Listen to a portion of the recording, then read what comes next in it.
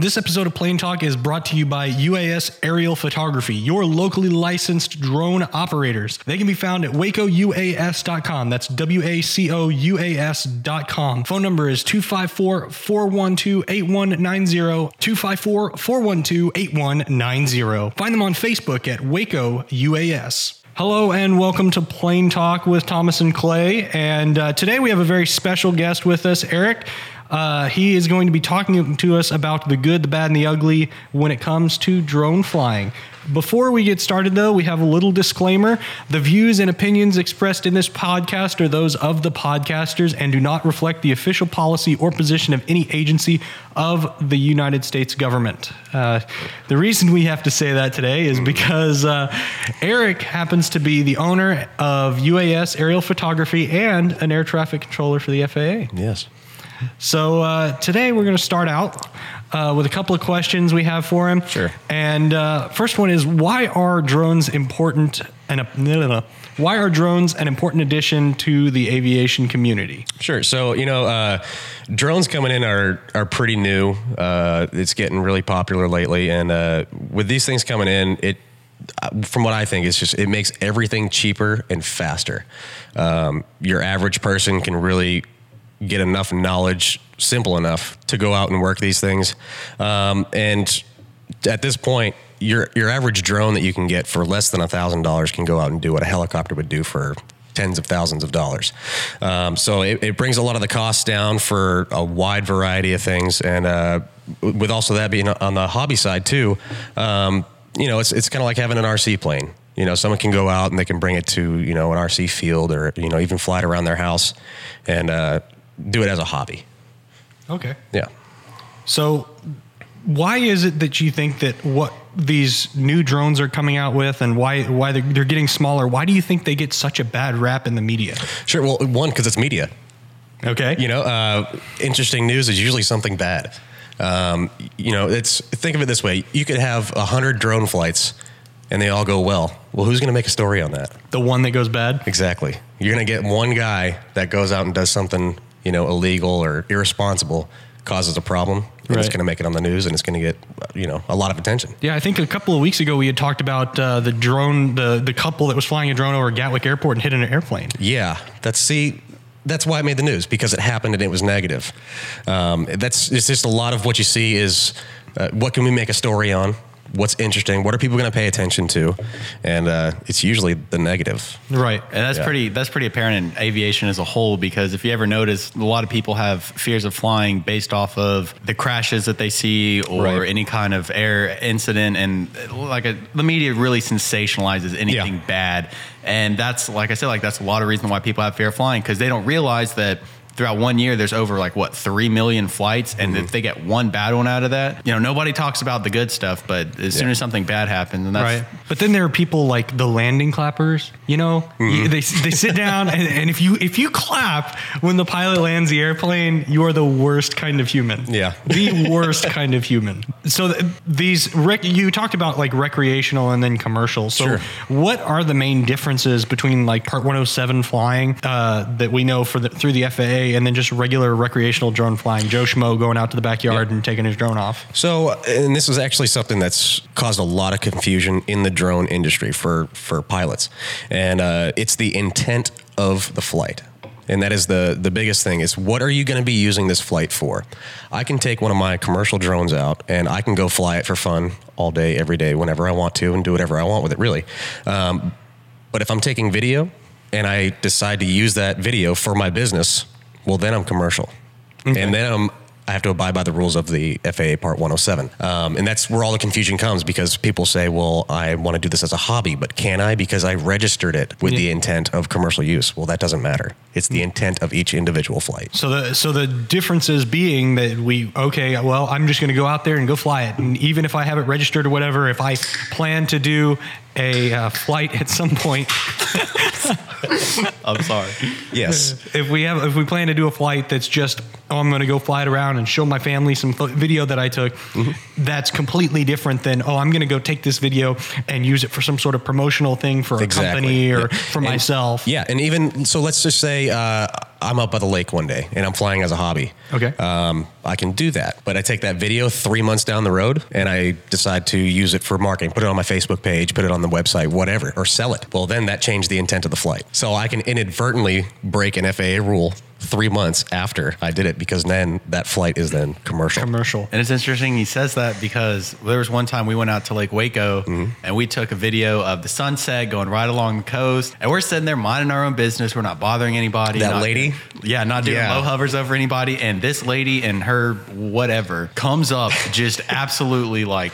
She lost her mind. Yeah, she was threatening to call the cops, and she was like, well, blah, blah, blah. We were spying on her. Yeah, she because she was in a bathing suit at the lake. Yeah, she was like, y'all are a bunch of perverts. And that's the other thing, is like, drones get a bad rep for that. Like, we viewed the footage, and there was maybe like 1 second or less than that where she was actually in camera view. Yeah, but the other part of that too was, one, she's out in public. Well, I fly in public. Yeah, I'm not spying on anybody. I mean, that it's not like you're hovering over her house and you're like looking in windows. Yeah, exactly. Yeah. It's not like you're over there and you're like, oh, I'm gonna go right up to her window and fly, and then I'm gonna go up or whatever. I mean, that's just. That was interesting, common though. sense. That was really interesting time. That's almost common sense. It was the funniest thing ever, though, honestly. She was so mad, and her friend was like, dude, just calm down. Yeah. Yeah, she was like, oh, I'm calling the cops. We even gave her a business card and everything. It was like, look, if you have a problem. She's like, oh, I'm gonna call the owner. Okay, what's his name? Yeah, and Eric was like, Eric, that's me. Well, what's your name? Eric.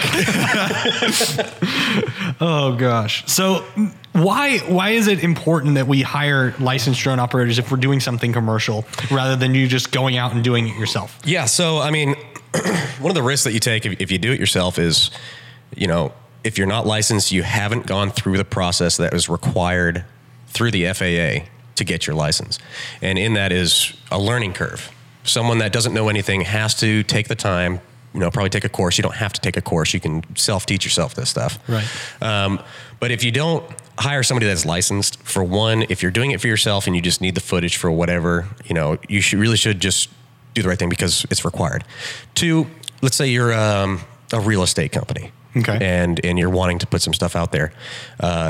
If you screw up using that drone commercially, unlicensed, you're going to be held responsible if anything happens. Right. And they'll send people out to come find you. They absolutely will. These things are tracked. They have GPS on them, and all information can be subpoenaed. Yep. So, I mean, if you don't hire somebody and you just decide to take the risk yourself, you're breaking the rules. You're running a huge risk, and you're better off just hiring somebody, because somebody out there will do it the right way. Right. So you had talked a little bit about this, but like, what are the benefits of having the drone license other than just the commercial versus recreational? Is there something else that goes into it other than just I'm going to go take my drone and fly, that is applied to the commercial part of it? Yeah. I mean, again, that goes back to the intent of the flight. So if you go out and you get your 107, you can still fly as a hobbyist. Cool. You could have done that from the get-go. But if you go out and get your license, you learn so much more about what you can and can't do, where you should and shouldn't fly.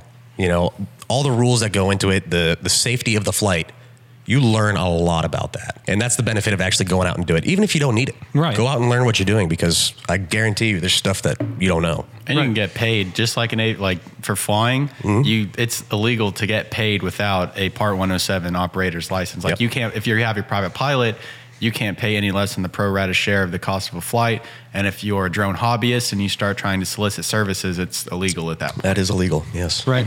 So, interesting fact for those who actually have a private pilot license, it's actually free to get, and you don't have to take the 107 test. You don't have to go to a CAT center and go take it. If you have an IACRA that's already been endorsed and you already have your private pilot's license, you can go in there and just apply just like you would for a private pilot license for the Part 107 license and take the test online. And then you just have to have your instructor go in and authorize it. Right. But if Thomas, that's what you did, right? Yeah. Well, since I'm a private, all I did was go through the FAA. I took that, I don't know, it's like a 30 question test. Right. 30 question test, and you have to score above a 90% on it. Did that, and then they issued my certificate. It's really because the thing is, the knowledge that's required is standard for a private pilot. So it's understanding airspace, understanding operations like that. So it's really nothing more than understanding, like, having like a spotter that has view of the the drone at all times, and just little nicks and knacks that come with the drone operations. But other than that, if you have your private pilot, it's you don't have to take a written. Right. It's free online. You just do it through the FAA, and there you go. And from what I understand, I think the 107 test is a portion of a sport pilot's license. Is that correct? Yeah. Okay. Yep. So it's all wrapped together, and it's like he said, it's basic knowledge, and then in addition to what you have on your private pilot, it's airspace requirements for the drone versus what you can fly in like a regular airplane. Right. So it's all together. In your opinion, what would be like the best drones, and like why are the cheap Chinese drones becoming like more of a nuisance to the drone market than like the full-size DJI or Unique drones? Right. So, like you said, two companies right there, DJI, Unique, and even Parrot. Parrot is a lower end of some good drones. But, when you get to these, the lower knockoff, less than $100 for a drone that they market as a really good one with a camera and whatnot. I mean, they're not so much a nuisance, but you're getting what you pay for. Like, it's going to crash once and it's done forever. There's no customer support. DJI and Unique and even Parrot, their customer support that you're getting from them is really what you're paying for. They got really good equipment inside the drone. Their cameras are really good. But if anything happens down the road, the company's there to back you. Right. And now even the drones, the newer drones have transponders in them that can talk with ATC. Yep. ADS-B is a thing for drones. Absolutely. And they even have WASP GPSs that you can fly. Basically, like if you were flying an airplane, you were flying an RNAV approach, you could basically do the same thing with a drone. Yep. They're becoming aircraft. And I know, I think there was a company that Thomas and I had talked about a couple of episodes back about these drones that were basically helicopters, but they were drones with basically the same computers that are inside the DJI drones, but they put a full-size person in them, and they used the GPS technology of these drones to fly around as full-size aircraft. Absolutely, yeah. I mean, the equipment that's in these things it's remarkable. What they can do. I mean, these things can fly around autonomously. Right. I did a flight where I followed my drone for a long ways. It was a 28-minute flight, and it was all pre-mapped coordinates, altitudes, turns, which way the camera was facing. And it was sitting in my front yard. I pushed a button, and I put my remote down. 20 minutes later, after following my drone around, this thing flew 11 miles and landed right back in my front yard. And I did absolutely nothing. It was within a 5-foot square, I'm sure. It was crazy. Like it was probably actually less than that. I would say within 2 feet of where those landing gear actually were is where it set right down and shut off. Wow. And it's just automatic. It's all done. It did it all on its own. And there are other features that they can do. I know with the DJI, there's like a rotation mode where you just tap on whatever you want. Yep. And the camera sensor is smart enough to know that, I want to watch whatever it is that's going on, and I'm going to follow it, or I'm going to circle around it, or I'm going to sit and hover above a point. Right. And then it'll fly itself. Yep. So imagine what we can do what they're going to do in the general aviation market. Do you think that's going to be the future? With personal air travel, at least? It has to be. The technology that's in them now and the uses that they have is phenomenal. It's going to be the future of aviation is going to include drones. It's just going to happen. It's too easy to bring them in. And the knowledge is out there. It just has to be done responsibly. Right. And then the technology has just got to get a little bit better before the batteries are reliable enough. Yep. You got to have enough redundancy. Reliability is probably the biggest issue, because going back to those Chinese, knockoff drones, cheap ones, they're not reliable. Things happen with those. You lose a signal on a cheap drone, it's going to keep flying until it runs out of battery. You pay your money and you pay for a good drone, something like DJI. It stops, it hovers, it comes back, and it'll land if it has to. Right. And it's got all those smarts built into the drone. Yep.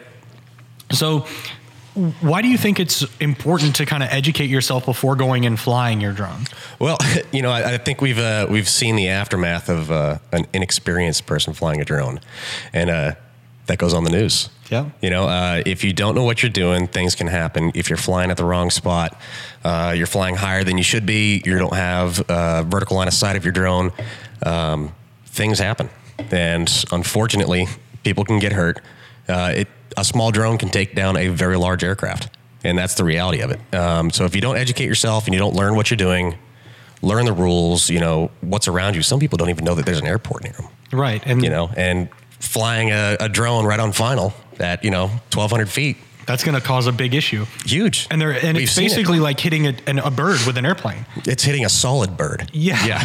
Because a bird at least has some flesh. It's It'll got some go mush. somewhere. Yeah. But no, it's plastic and metal. A drone's going to just go bam and hit something. Yep. And there are even videos on the FAA's website and the NTSB's website that show just the carnage that happens when you hit this little you think is a plastic drone. Yep. You think it's going to be something small and it's just going to bounce off. Right. But you can see the carnage that it does to the aircraft aluminum and just Absolutely. wrinkles the crap out of everything. Yeah, these things are, anywhere from 5 to 10 pounds. I mean, there's heavy lift drones that are way heavier than that. Yeah. But, anything that's around 5 pounds, an aircraft doing 300 miles an hour, smacking into one of those things, it does real damage. Yep.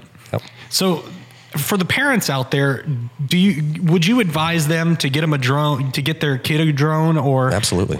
Really? Yeah, do it. I would get one of there's little ones. I mean, you can still use like a first person point of view camera, and they're real cheap. And when I initially started flying drones, that's my uncle. He works for BNSF, and he's high up in the drone operations for BNSF Railroad. He had me flying those before I ever flew a drone. And man, I would just whip that thing around, doing loops around the house, trying to get close to objects, back up, hover, all of that. And the controls are a lot different than, like, say you got a DJI Maverick or something like that. They're a lot more sensitive. The drone is subject more to like ceiling fans, and so if like downdrafts will make it fluctuate, while the DJI Mavericks and those kind of drones, the well-made ones will actually correct for those kind of the gyros inside. Yeah, the gyros inside yep. will correct for it. But just to get started, if you can fly, and that's the thing he told me, he said, if you can fly these little cheap drones, then you'll be fine flying a bigger drone. So it's an smaller ones are harder to education do, thing.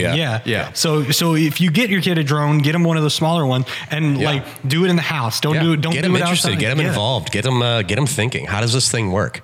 Why does it work? Get their mind going. Absolutely, because a kid now, they're going to grow up. They're going to know all about these things. Get them started early. Right. Yeah, definitely. So, kind of tying on to that, what are the repercussions if you accidentally do fly somewhere you're not supposed to do, or when you're not supposed to do? So, the FAA has come out with their own set of rules, and, they work with your local PD. Long story short, you might get a letter starting off, saying, hey, you screwed up. This is what you need to do. And this is how you screwed up. And then, if it continues, or if it's bad enough the first time, you can get a fine. There's possible jail time. It's taken very seriously, because you are affecting not only the people in the air, but what happens in the air, everything comes down. Like hitting a commercial aircraft. Exactly. So the repercussions are real. They are there. They're not a joke, and something that you should definitely take seriously. Okay. So what should I do if I want to get into drone flying and doing it safely? And are there clubs out there? Are there people who teach classes on how to operate drones? Absolutely. What would be the best thing for me to get into drones if I don't know that I really want to go purchase a big one, or even purchase one of the smaller ones, but I want to try it out for once? Yeah. Start off with your basic research. Look online. Find out what it is that you're trying to do. There's clubs out there. There's you could go through the Academy of Model Aeronautics. Here in Waco, we have a RC field. That's an AMA field, and they actually do flight instruction out there. They will teach you the rules of model aviation. That you can go online. You can find a course. The FAA provides a course. One of the courses that I did was federal drone registration, and it was a full. It took me days to go through this course, and it was, I think, 21 classes. And with that, you get your registration certificate, and they teach you everything you need to know so you can prepare for your 107 test. Okay. Yep. Well, awesome. Well, I think that's all the questions we have. Should we go on to the week in aviation, Tom? I reckon so. All right. So as most people know, the government shutdown here in the U.S. has gone on for the longest it has ever gone. 22 days today, and today is we're recording this on Sunday, January 13th of 2019. We're officially in day 22 of the government shutdown. And that has affected a lot of people, because a lot of the government workers aren't going to work. All the national parks are closed. And most importantly, I think, for especially everybody's safety, is the air traffic controllers are not getting paid. As it sits right now, that's what it's looking like. Yeah. So these people, are the ones who make sure that all of the flights across the United States happen safely and effectively, and make sure that people get from A to B safely. And they're not getting paid. They're basically volunteer air traffic controllers at this point. Yeah. So what do you think that people, especially in your workplace, I'm sure that there is some kind of grievances and people are like grumbling about, okay, I'm not getting paid now. Sure. But in the future, does it look okay? Are y'all going to be okay? I think, looking back at this, if we look 5 years ago, we're going to say, remember that shutdown? That sucked. Well, it's not the first time. And it's not, and it's going to happen again. The main thing is just to maintain the safety of the airspace, and it's human factors are real. So there's an added stress to that, and it's always in the back of your mind because it's our well-being at that point. But right. we have a job to do, so you maintain that, and so professionionalism is the name of the game. That is absolutely, yeah. It just kind of sucks our baton waivers aren't getting paid. Okay. They're the ones who make the real money down there. The guys who are in the yellow vests and they have their orange wands, those are the guys that make the real bucks out there. Absolutely, yeah. They make sure that the airplanes don't touch each other. Mm-hmm. That's their job. That's their job. Yeah. We just look at TVs. Mm-hmm. Yeah, all they do is tell blips not to go over each other. That's all right. all the air traffic controllers do. Oh, is it? I'm sure it is. 4 years of training for turn left heading 050. Yeah, that's pretty much it. It's just repetitive. You're cleared to the Dallas airport as filed. As filed. You always give them as filed or GPS direct. Mm-hmm. Yep. Please. I'll do it. Yeah. Yep. I'm not gonna have your. The thing about it is, y'all can enjoy this. Y'all are in a very unique position. We can enjoy the shutdown.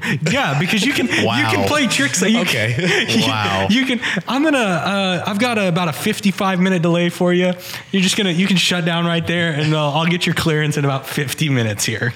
Yeah. No, that goes back to the professionalism. Yeah. No, we can't do that. Yes. Well, thank you again, Eric, for coming, and thank you all for listening to this week of Plane Talk. Thanks for listening to Plane Talk. If you like what you heard, give us a review on iTunes, a follow on Spotify, or leave us a comment over on Anchor. We'll be releasing new podcasts every Wednesday and Saturday.